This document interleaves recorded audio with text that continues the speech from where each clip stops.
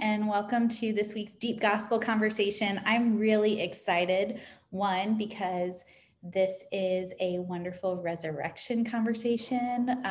In the time that this is aired, we will be living in the light of the resurrection. In the time this is recorded, we are in the middle of Holy Week. So it's also this kind of gift in the middle of Holy Week to get to kind of get there, and then we'll go back. But to be able to live in that. Also, I forgot to tell y'all this before we started recording, but at the time of this recording, my sister is at the hospital giving birth to her son. So that's also a really exciting thing about today. So resurrection, new life, it's like a great theme for the day. And I'm really excited about this passage and what it has to bring us. But before we dive into our discussion, we always start with introductions. Want to make sure that we know who everyone is. And so I'm Haley Eccles. I'm the Associate Director at Campus to City and leader of these Deep Gospel Conversations and a couple other things within the ministry, just a few other tasks. It would be an impossible job if I didn't get to do it alongside and working with Derek. So Derek, you want to introduce yourself? Let's be real. Haley is the one crushing it, and I'm the one just trying to catch up. That's why I'm in my car. I'm trying to catch up. I'm Derek, Executive Director.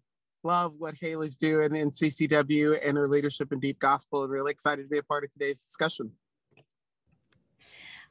We also have one of our newest leaders, and yet someone who is very well known. We talk about very fondly and has made a huge impact. Mary, you want to share a little bit of the things that you've started helping with in CCW? Yeah, hi everyone. My name is Mary. I have been helping with the recordings for the virtual gatherings on Facebook Live. I set up the lights. I'm learning about the audio, and Ty's been helping me learn about all of the cool tricks and gadgets in those. So it's been great. Mary also very consistently shares some of the work she's doing on her own Instagram account, but tagging CCW, so that also helps us stay connected virtually with community. So we really appreciate that and seeing those little behind the scenes. And then we have Kathy joining us, who is, we've been inviting a lot of youth directors on. However, the church that Kathy serves at has chosen a whole new way of kind of tackling ministry. We're not going to silo, youth and this stuff. We're going to do a more collective approach. And so, Kathy, do you want to introduce yourself and maybe share just a little bit about what you're doing?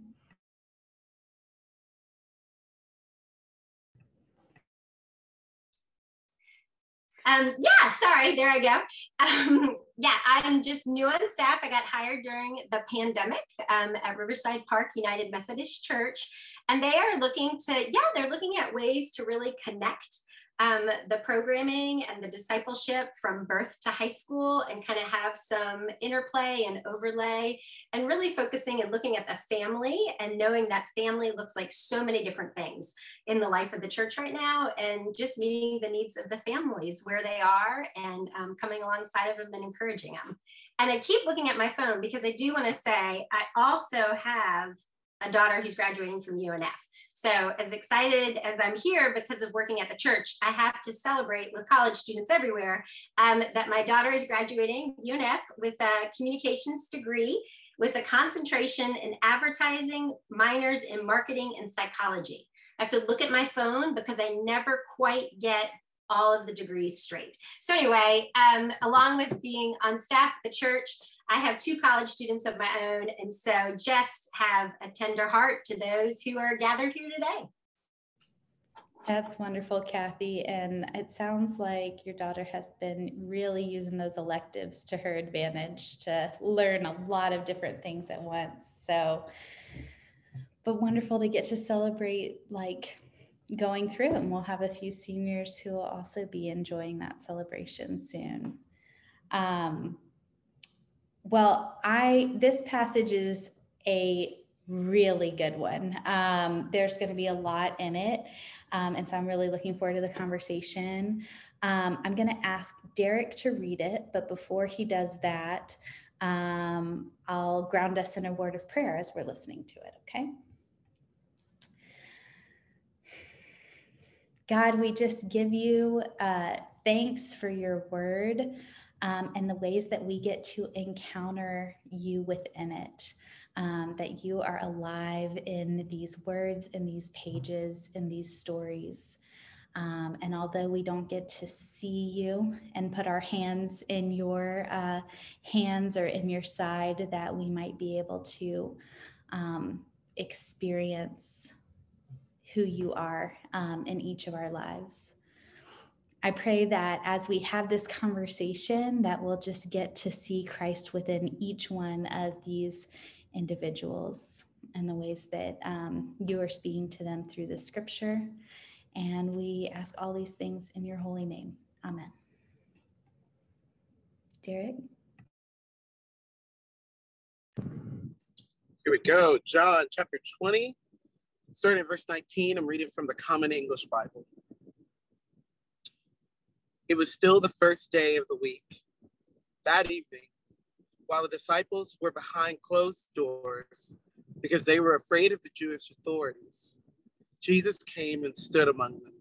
He said, "Peace be with you." After he said this, he showed them his hands and his side. When the disciples saw the Lord, they were filled with joy. Jesus said to them again, "Peace be with you. As the Father sent me, so I am sending you." Then he breathed on them and said, "Receive the Holy Spirit. If you forgive anyone's sins, they are forgiven. If you don't forgive them, they aren't forgiven." Thomas, the one called Didymus, one of the 12, wasn't with the disciples when Jesus came. The other disciples told him, "We've seen the Lord." But he replied, "Unless I see the nail marks in his hands, put my finger in the wounds left by the nails, and put my hand into his side, I won't believe." After 8 days, his disciples were again in a house, and Thomas was with them. Even though the doors were locked, Jesus entered and stood among them. He said, "Peace be with you." Then he said to Thomas, "Put your finger here. Look at my hands. Put your hand in my side. No more disbelief. Believe."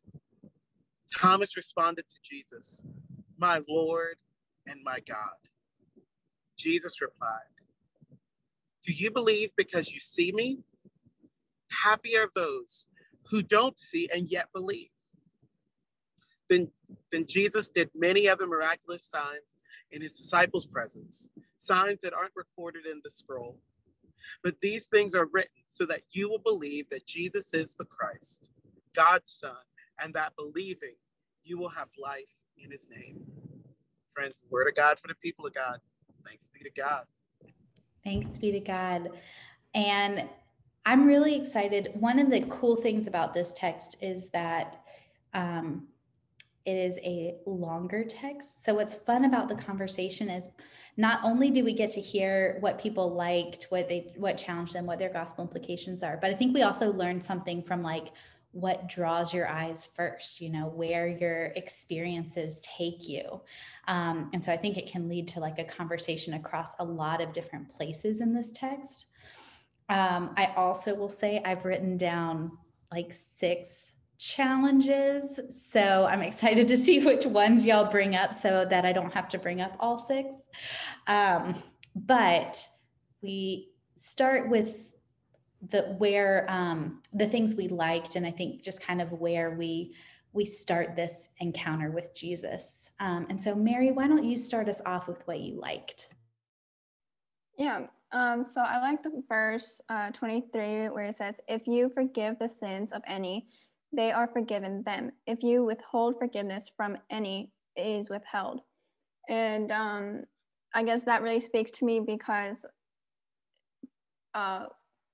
with everything that's going on with the Asian American hate, with COVID especially, I've had a hard time forgiving those people. And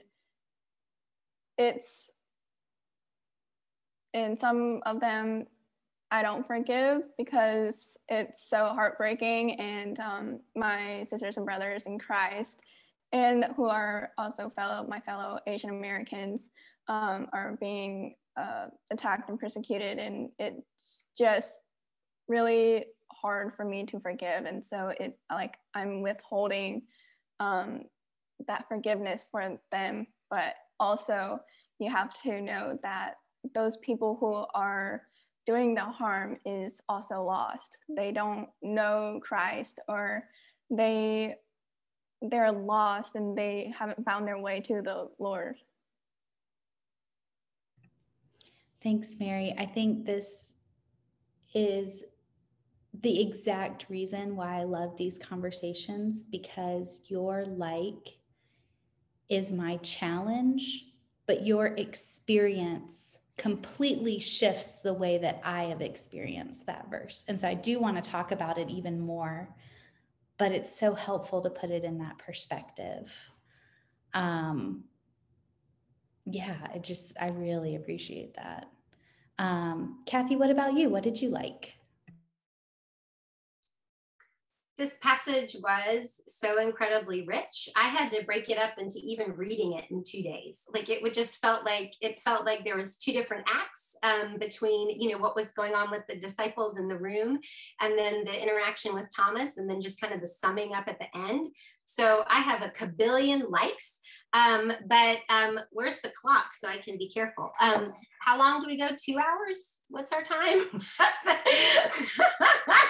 It's 30 minutes. Just maybe you could put that in the chat. But anyway, there's so many things I loved about this. And I think for me, just like you said, like reading it, what strikes you, what sticks out to you.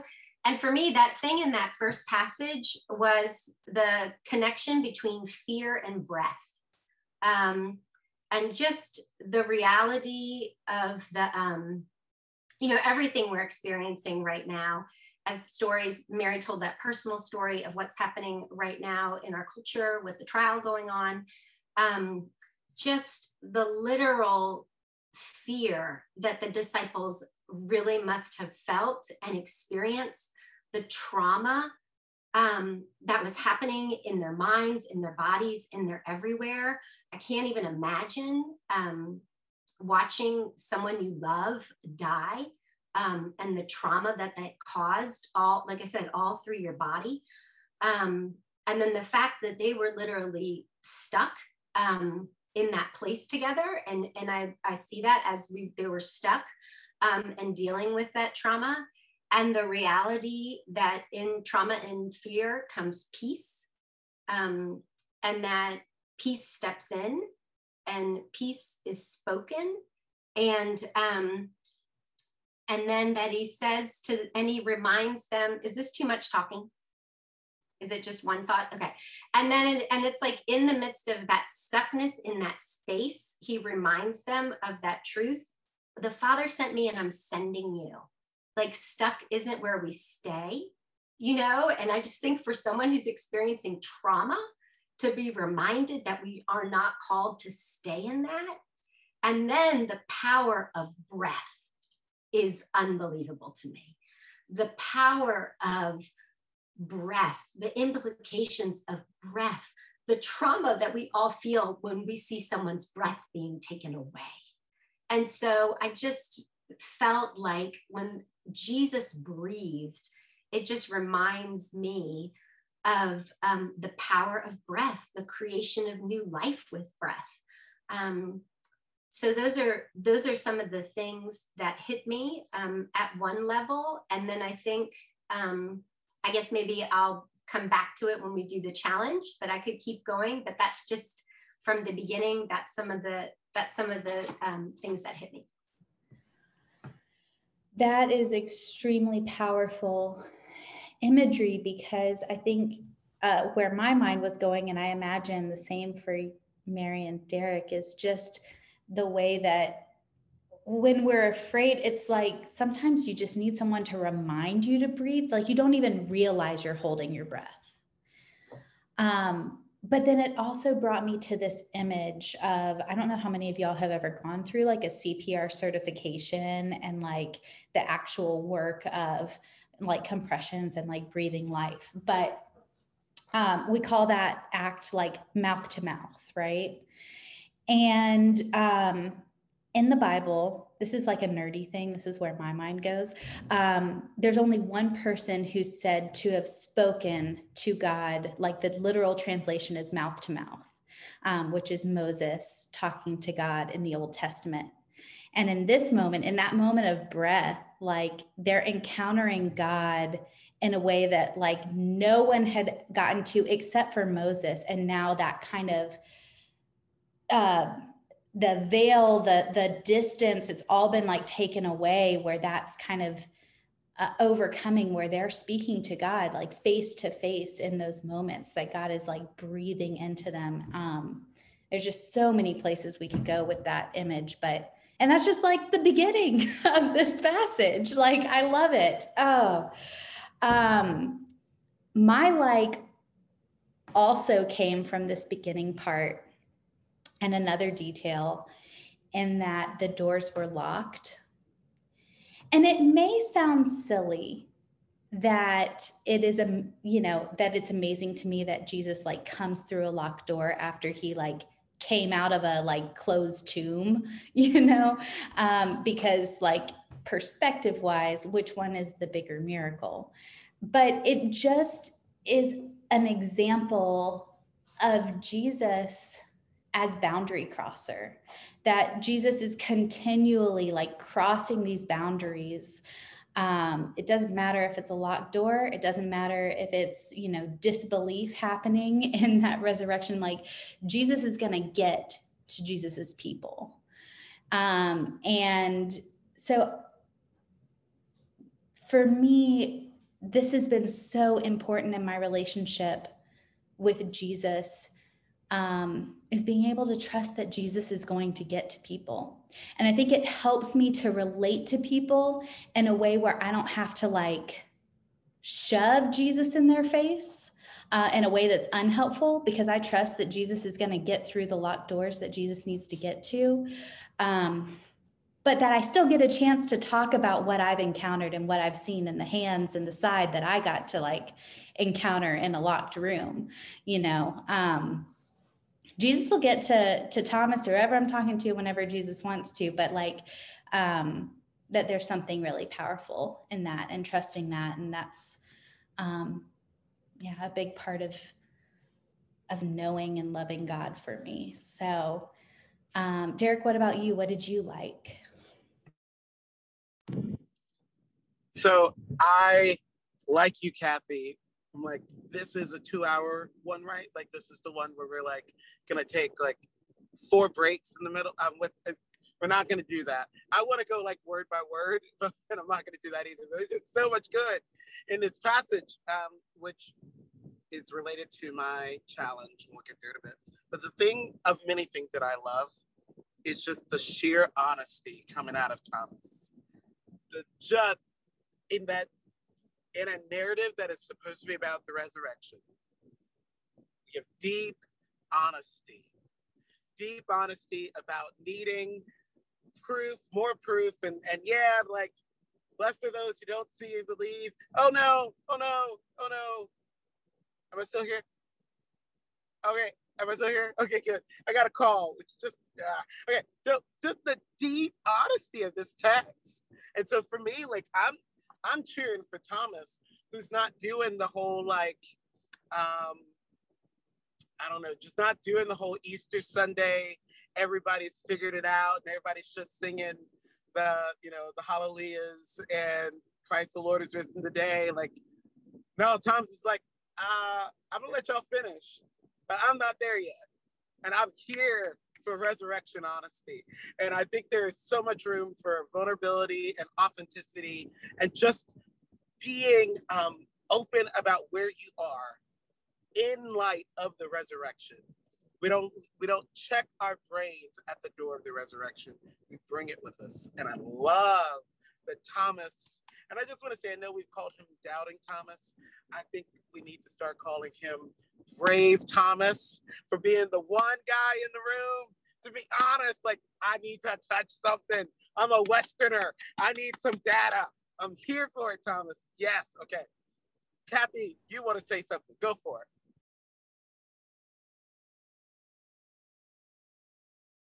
My gosh, it's like I'm a Zoom rookie.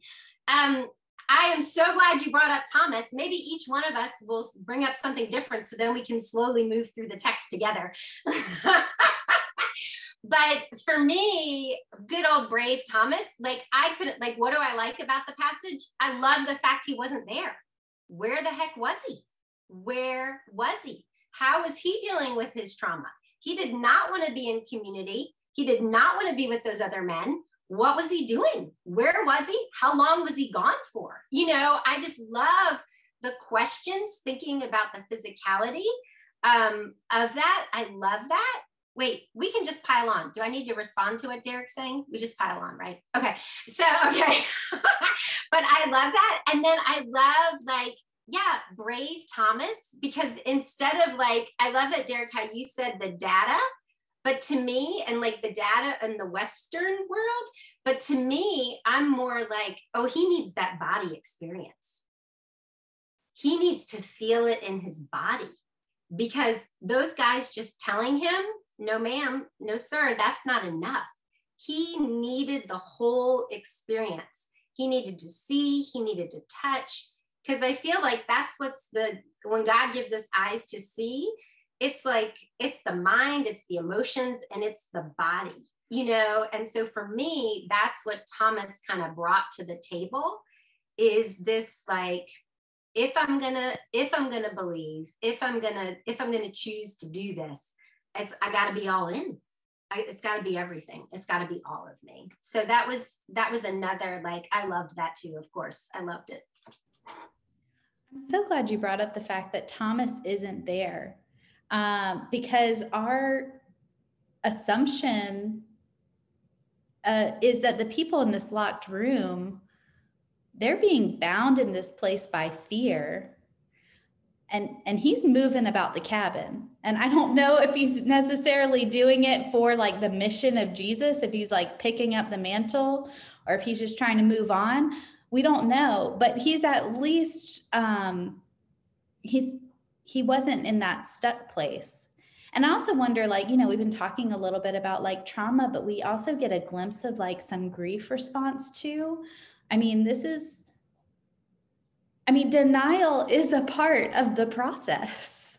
Denial is a part of trying to come to terms with what is happening.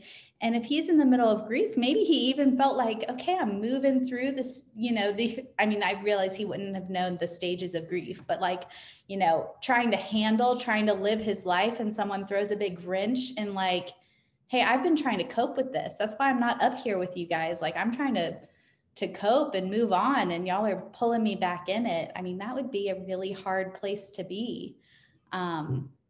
And yeah, I just think so many times when we read these stories, we're at such a disadvantage because we know what happens. And so we lose a lot of that, what the experience and response would have been like if you don't know what happens and you're just walking into a room and just like, I don't know what y'all are talking about, but I'm going to keep living my life. These are, like, already places where I think challenges are coming in. So I'm really excited to see how those layers get added to it. So Kathy, why don't you get us started with a few challenges? First off, I have to say this. Mary, thank you for being so vulnerable at the onset. You set a tone and a pace of vulnerability, and I don't want to blow by that or not acknowledge how vulnerable that was. And you almost started, like, your like and your challenge just verbally came out at the same time. And that's just really powerful and a reflection of who you are and how God's working in your life. And so I don't want to keep that conversation going without just kind of pausing and acknowledging, like, just the thank you of that, and just for being in this space and starting right off with vulnerability. So thank you for doing that. The challenge, when you said you had 6, I was kind of like, maybe I answered this question wrong, because this is my first rodeo on Deep Gospel. So I'm like, oh, I could have really answered this question wrong. But I'll just go for it anyway, because you have me going first. So here we go. I think for me, one of the other, as I looked at the text and thread it down, one of the other words that kept making a thread was the word believe. And just kind of belief and believe all over again. And I love Thomas, you know, in my version in verse 25, I mean, he's just bold and he says, I will never believe. You know, and it is like, I will make that choice. I will never believe. I'll never believe. And then, you know, with Jesus coming further down, almost that challenge back in verse 27, do not disbelieve, but believe. I mean, he's making this, you know, Thomas, if I go with that, this body decision to, you got to choose. And so the challenge for me, I think, following Mary's vulnerability. So I'm diagnosed bipolar 2. And so I will have anywhere from manic episodes to depressive episodes. And so the challenge for me is when I am locked down in fear, can I take a deep breath of Jesus? And can I believe that there's more? Can I believe in that moment that there's more? Can I choose to believe? Will I believe that there's more? You know, and I think when I think of the whole passage, this concept of like, you know, that you may have life, the believing you will have life in his name. Can I believe and can I choose that there's a life outside of despair? Because I think when you deal with mental health issues, it is very difficult to get out of the stuckness of that moment. You know, that there is that locked moment in fear is very, very real. And you don't believe, and I would say the challenge to me too, you don't believe there's power in breath. You know, when you are in the pit or in the storm, you don't believe the power of the breath. And you certainly don't believe the power of the breath of the Lord to fill you with the Holy Spirit. Like that, you really don't believe.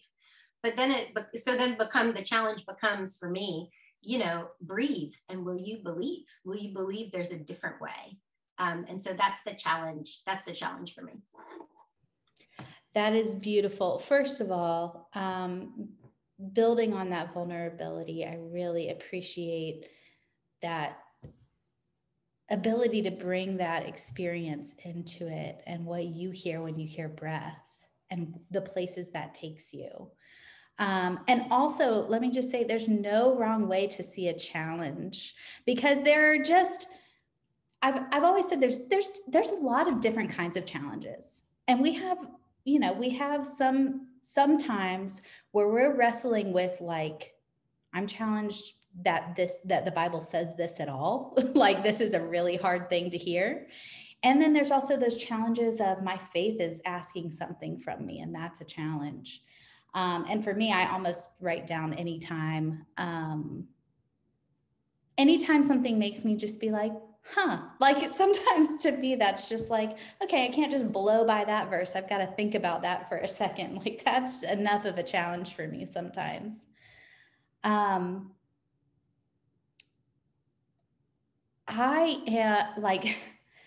don't even know how to like start with a few of these challenges. One is, let me go back to that verse you shared, Mary, and I would love to get, if you have a thought or if you want to add on to this. If you forgive anyone's sins, they are forgiven. If you don't forgive them, they aren't forgiven. I am comfortable with the power of healing. I am so uncomfortable with the power of cursing people. There is this feeling, this sense within me that is just too much power for humans to hold, and that it can be wielded in such difficult and harmful, deeply harmful ways. And I worry, I love hearing your perspective from a marginalized community, because I worry about the people in power denying not just forgiveness, but denying worth to people on the basis of this verse, that God somehow has breathed something into me to be able to say that, you know, your way of life, your existence, your place in marginalized community is actually not okay. And so there are communities of people who are wrestling with feeling like they are an abomination, that they're a terrible thing. And I think a lot of times this comes from people wielding a power in this verse that I just am challenged by if we really understand what it is. To the point where, and this is probably wrong, this is probably too far, but to the point where I'm wondering if Jesus said both sides of this, or if the other side of this was assumed because, well, I give you the power to forgive anyone's sins. So logically, there's the other side of that. And I just wonder, was that how Jesus said it or not? Or did Jesus give them the power to forgive sins? Did Jesus also say, let's forgive 70 times 7? And there's this little human part of us that says, well, there's this other side to it. And I'm just really challenged by the power that could be in that other side. You don't have to have a response, Mary, but if you wanted to share on that other side, I would love to know from your perspective. Yeah. So that you made an excellent point on, you know, whether God was saying it was for both sides or just that one side. But is he also saying that you have to acknowledge that you forgive yourself when you sin?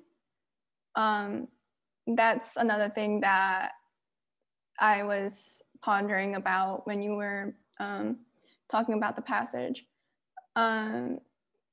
And for you to be able to forgive the sin of any, they are forgiven. So meaning like, if you forgive the person who has sinned you, then that sin is forgiven. But if you've sinned and you've done wrong and you realize that you have done wrong, how can you forgive yourself? Or why should I even forgive myself? But Jesus died on the cross to save us from our sins. And therefore, I can say that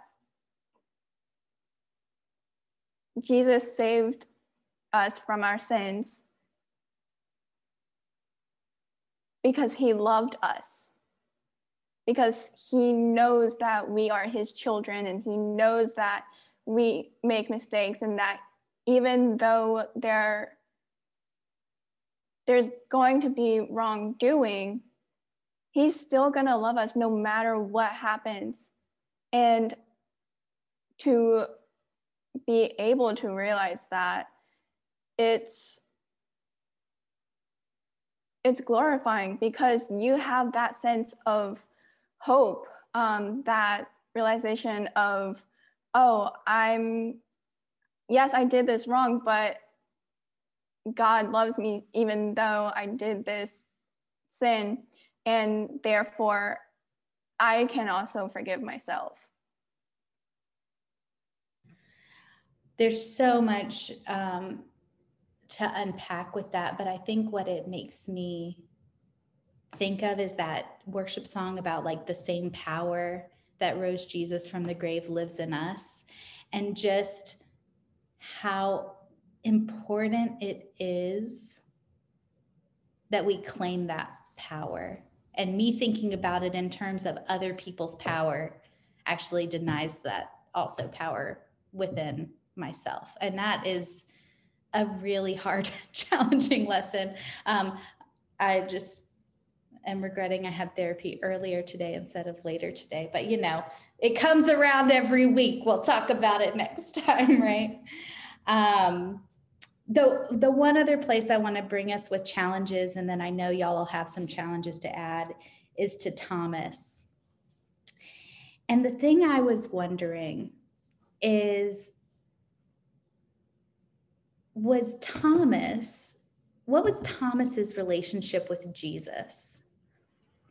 And it seems logical to me that Thomas could have been secure enough in his friendship with Jesus to be like, I thought we were friends like that. Like, I thought we were friends like that, where you'd like come and see me too. Like, you know, you're friends with them, you're friends. We're all, you know, there's 12 of us. Am I like the last? Am I, you know, I could feel a little bit of pain there, and also wanting that relationship.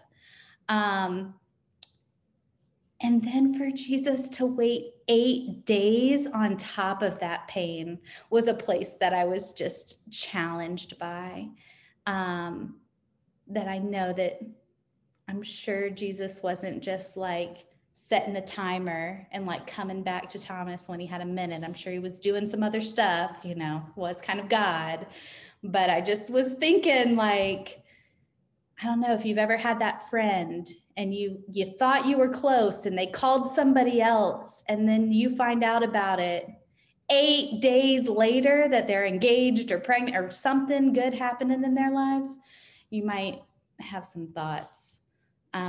Kathy, what do you think about that?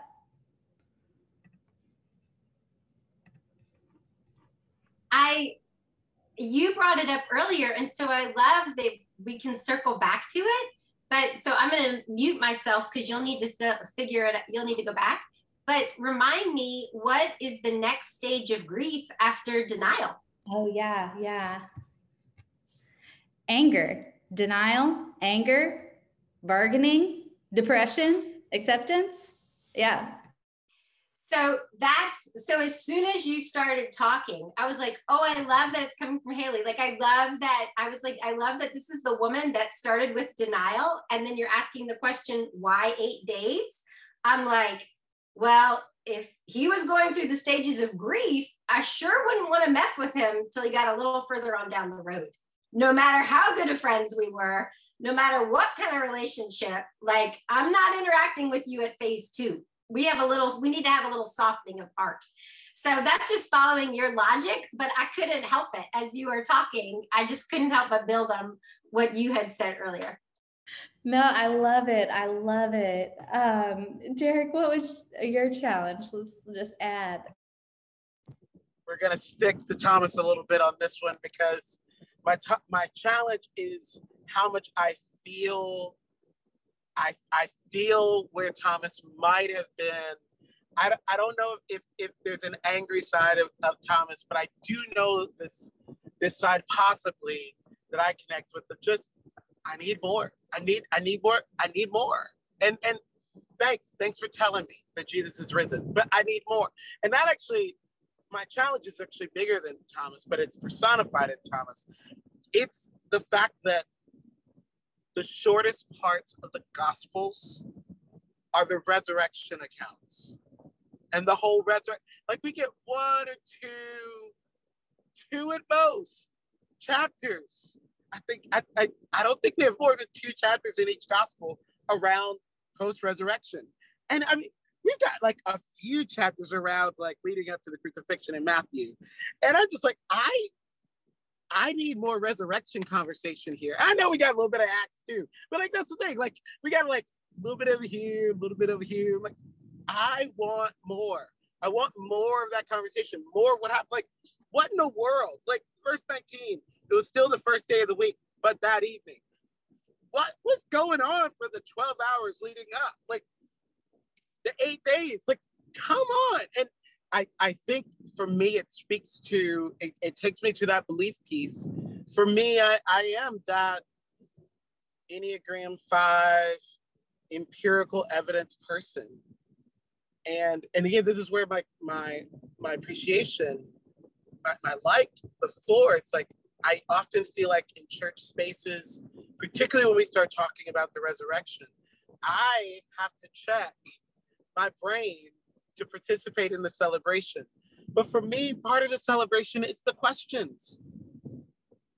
Part of the celebration for me is like, it's the collection of the data. I mean, you want to make me happy? Give me lots of data to collect. Tell me that it's available and I can go get it. And I'm challenged that even in that mindset, there is this gap of, I'm not going to get any more data. I am going to have to, I love the way that you talked about it, Kathy, of this, at some point, belief comes in. At some point, we have to make the choice. For people like me, based on all the data that we have, as little as it might be, what's the most faithful step for us? But that's a challenge for me because I want more. I want to hear more about this resurrection. I want to hear more about what Jesus was doing. I want to know about the food that Jesus was eating during the resurrection. That's my challenge, yeah.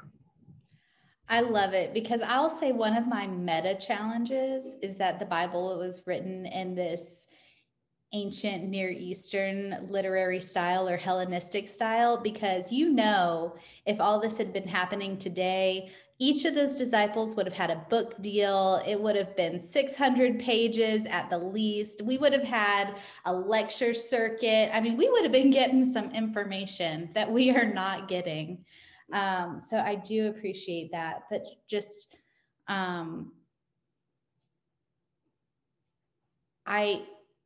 I feel like there is this part of the challenge where we are so used to seeing our world in comparisons that we can hear what Jesus says of, you've seen and blessed are those who haven't seen and still believe.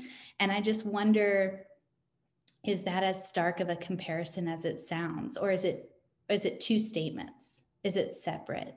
Is there a blessing in needing more and a blessing for those who are able to find what they need?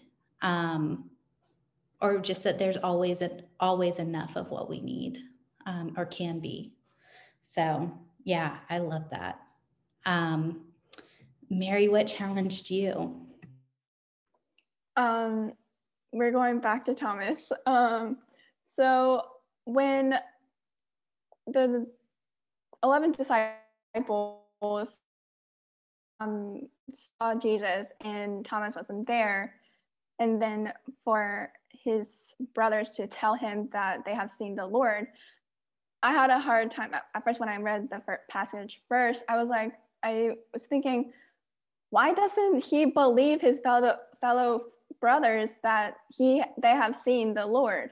I mean, he lives with them, he eats with them, drinks with them, prays with them. I mean, what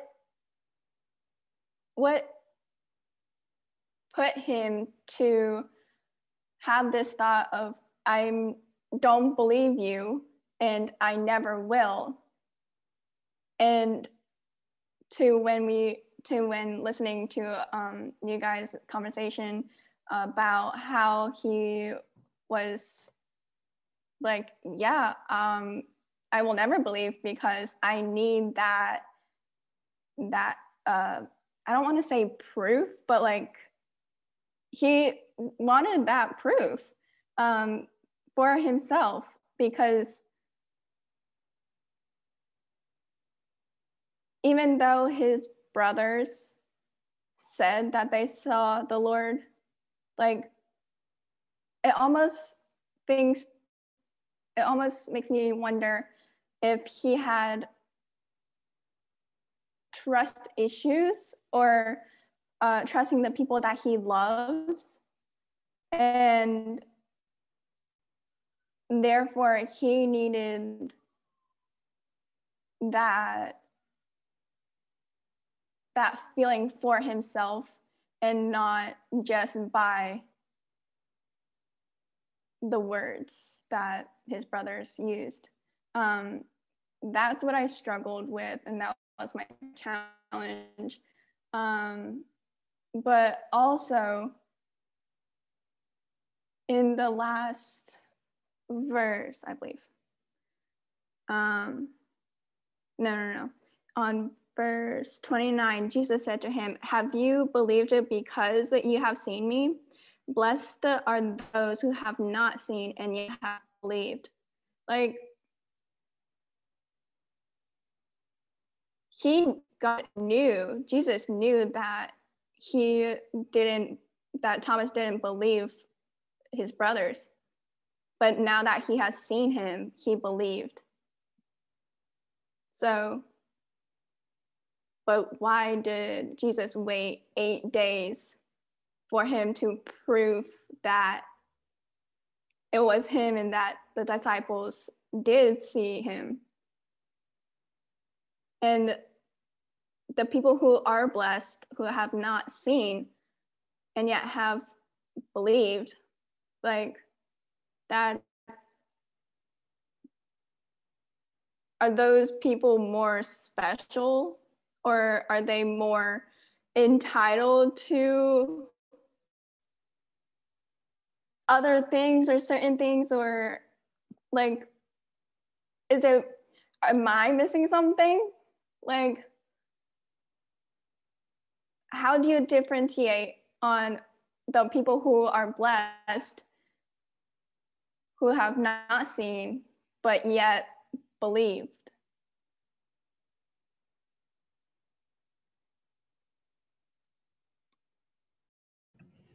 I really love this question, and I don't have like a clear answer because I think it is a really good challenge. But yeah, it is. I really appreciate you rereading that verse, that it is a question that Jesus is asking in that. And yeah, it's a tough question. Jesus asked some tough questions. Go ahead, Mary.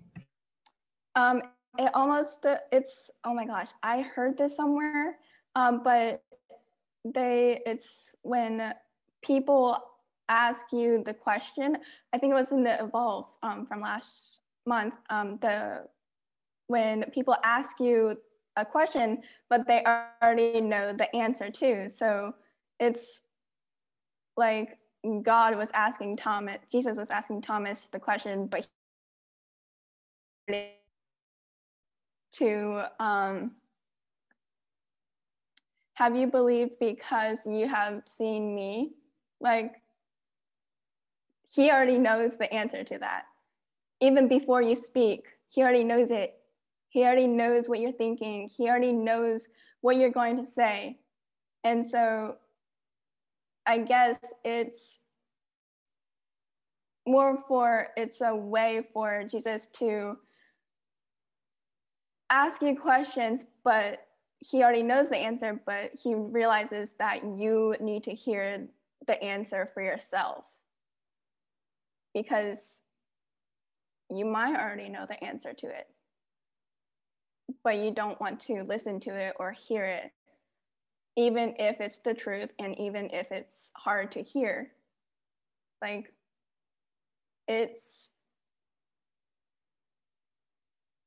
difficult to realize what you want to hear versus what the reality is, or what you think should be the truth.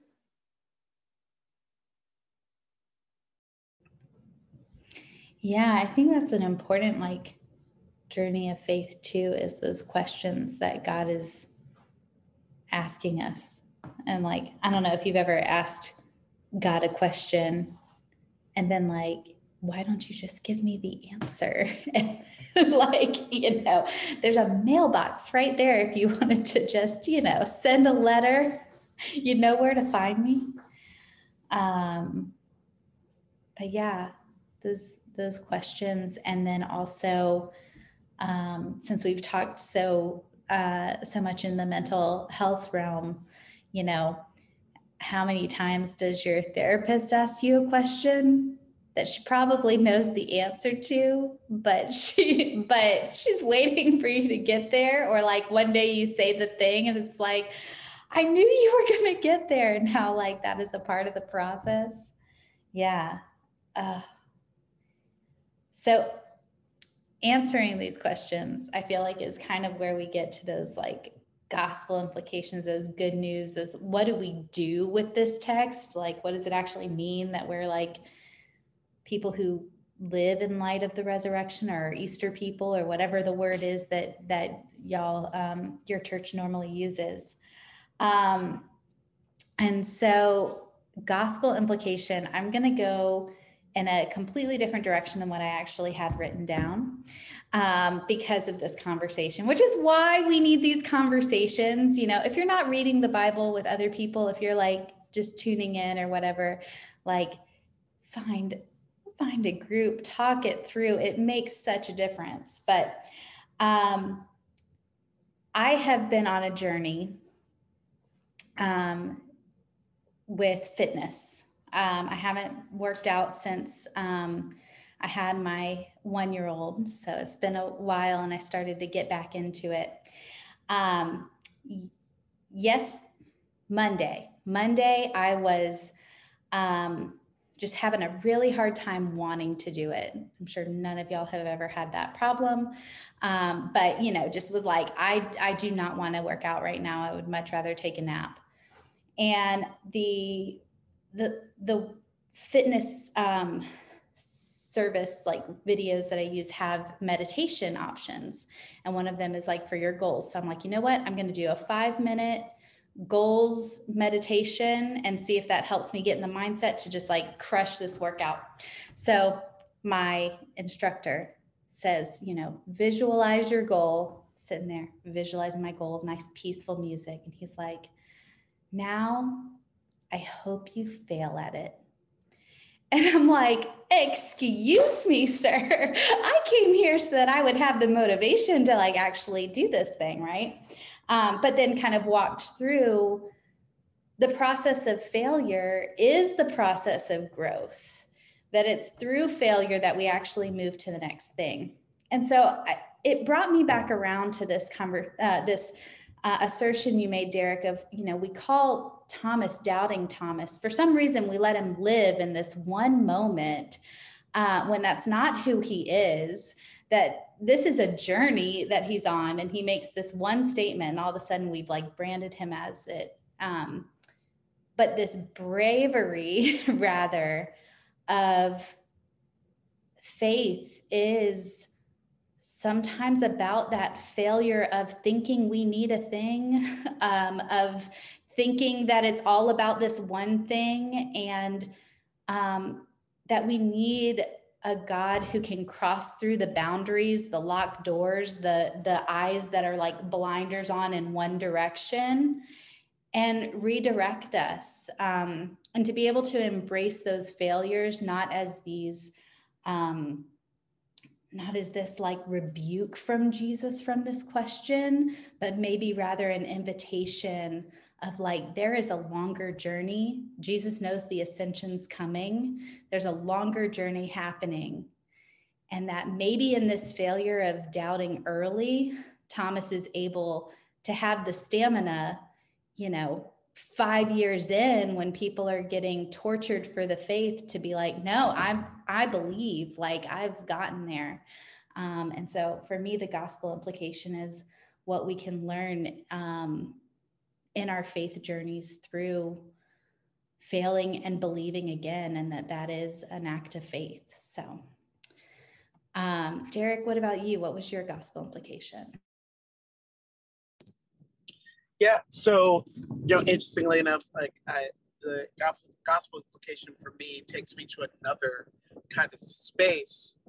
There's this song by Common Hymnal. We sang it in CCW for a little bit, Come Tear Down the Walls. And I just get this image of not just the walls, the actual walls that Jesus kind of walks through, but also the walls that may be in Thomas's own life, own heart. Some of those walls are built, right, because of Trump. Like, I don't want to feel that way ever again, and so I'm going to protect myself. And I love how, without invitation, which is a little bit scandalous, Jesus has a way of kind of walking right through those walls, right through the walls. And I do think that there is a place for the actual deconstruction of walls that we have built over time. And then there's this other thing where I'm like, I love the moments that Jesus just walks right through them. That Jesus just literally walks right through the walls that we've built. And so for me, the gospel implication is that there are these walls that Jesus will walk right through to get to us. And again, this is where I need more stories.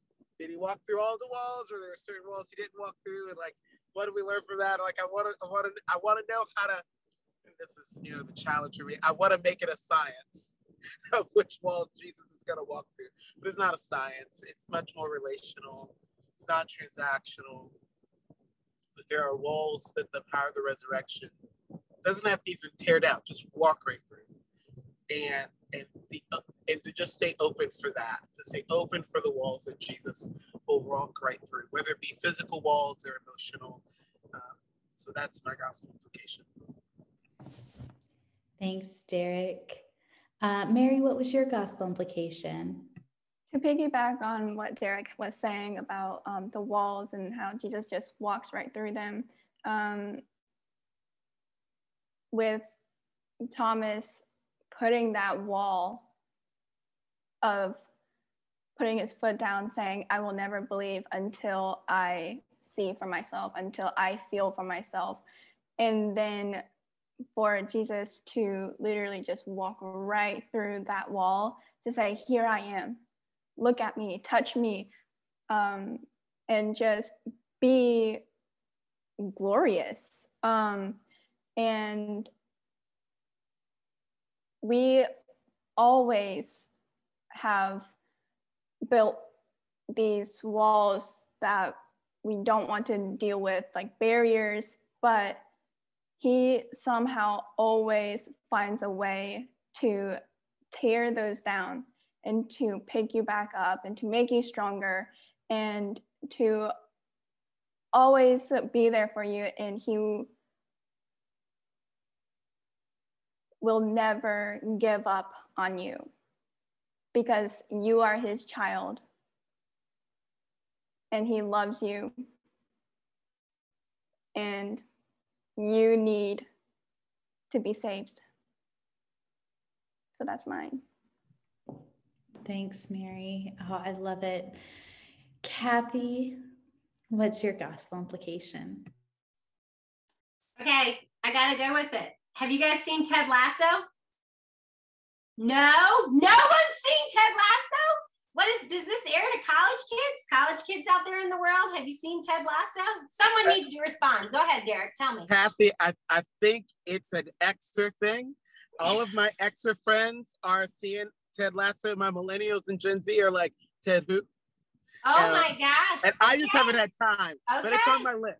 Okay, I don't even know if I should give a Ted Lasso gospel implication though. Maybe it's their parents. Come on. It'll get us excited about it. Maybe college students could invite their parents to watch in this moment. Since I'm a good old Gen Z. They could say, Mom and Dad, come on in. If you don't know Jesus, watch Ted Lasso. No, but I just feel like it's so fun to have a conversation and to try to really be present for what Mary is saying and not try to think of what I'm going to say in response to what Mary is saying. But that's a conversation because we go on top of it. But I just love it. Right? I just keep thinking like the reality is like, Jesus is coming after you, friends, in the best possible way, like good luck trying to get away from Jesus. Like he loves you. He's passionate about you. He's coming for you. And he's going to meet you right where you're at. He's going to meet you right where you're at, and I love, all the things that we've all said. The gospel implication for that is that, Jesus is going to be the one that creates the space. And you don't have to work so hard. You don't have to change it up. You just be you. But for all my Ted Lasso friends out there, that the concept of believe is, one of his big mantras is the word believe. And I feel like what that show does so great is that it's not just believing, but what his character does is shows you there's a different way to live. There's a different way to live than the way you've been living. And it's based off belief, but there's a different way to live. And so when I think of the gospel implication in this moment, I think the reality is that Jesus is saying there's a different way to live than the way you've been living. It's different. It's different. It is life. It looks radically different than what you've seen. And then I think it's like your holy imagination, right? Like you don't even know what it looks like that by believing you can have life in his name, and just the way in this passage, how it goes from, listen, God sent me and I'm sending you. And the gospel that gospel invitation is like, it's a pursuit. It goes out and you don't even know what you're stepping into, but believe. And it's going to change the culture. It's going to change you. It's going to change the culture because we're seeing what it looks like. It's an alternative reality that we have no idea. And true for us today, right? Like I'm going to use that holy imagination and believe, something different, believe the more with or without the evidence. Oh, I love that. And I think it's so important. You mentioned seeing this thread of believe through the text. And I think I can so often think of believe as a cerebral thing, but it's like a full embodied thing. And like, this is the text that takes us there. I mean, that's what's so important about Thomas's encounter. Like this is a full immersed bodily thing. And and that's also like a gospel implication that challenges us to keep moving forward. I love it. Well, are we going to do this again next week? This has been so great. We'll just keep putting it on the calendar. No, thank you so much for all being here for this conversation, and to just kind of dive into these texts. And as much as we call it deep gospel, it's still like we always get, we get our ankles deep, and then, there's so much more. So thank y'all for just starting to explore through these verses. And Mary, would you close us in a word of prayer? Yes, I would be happy to. Let us pray.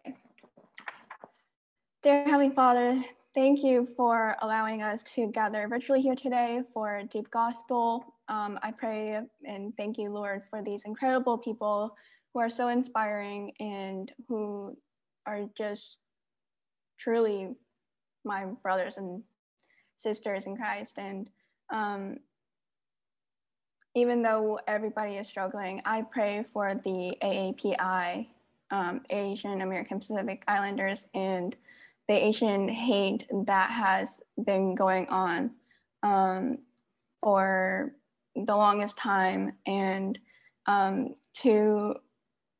for us to have the courage and strength to forgive the people's sins that has put harm to us, like in verse 23, and if you forgive the sins of any, they are forgiven them. If you withhold forgiveness from any, it is withheld.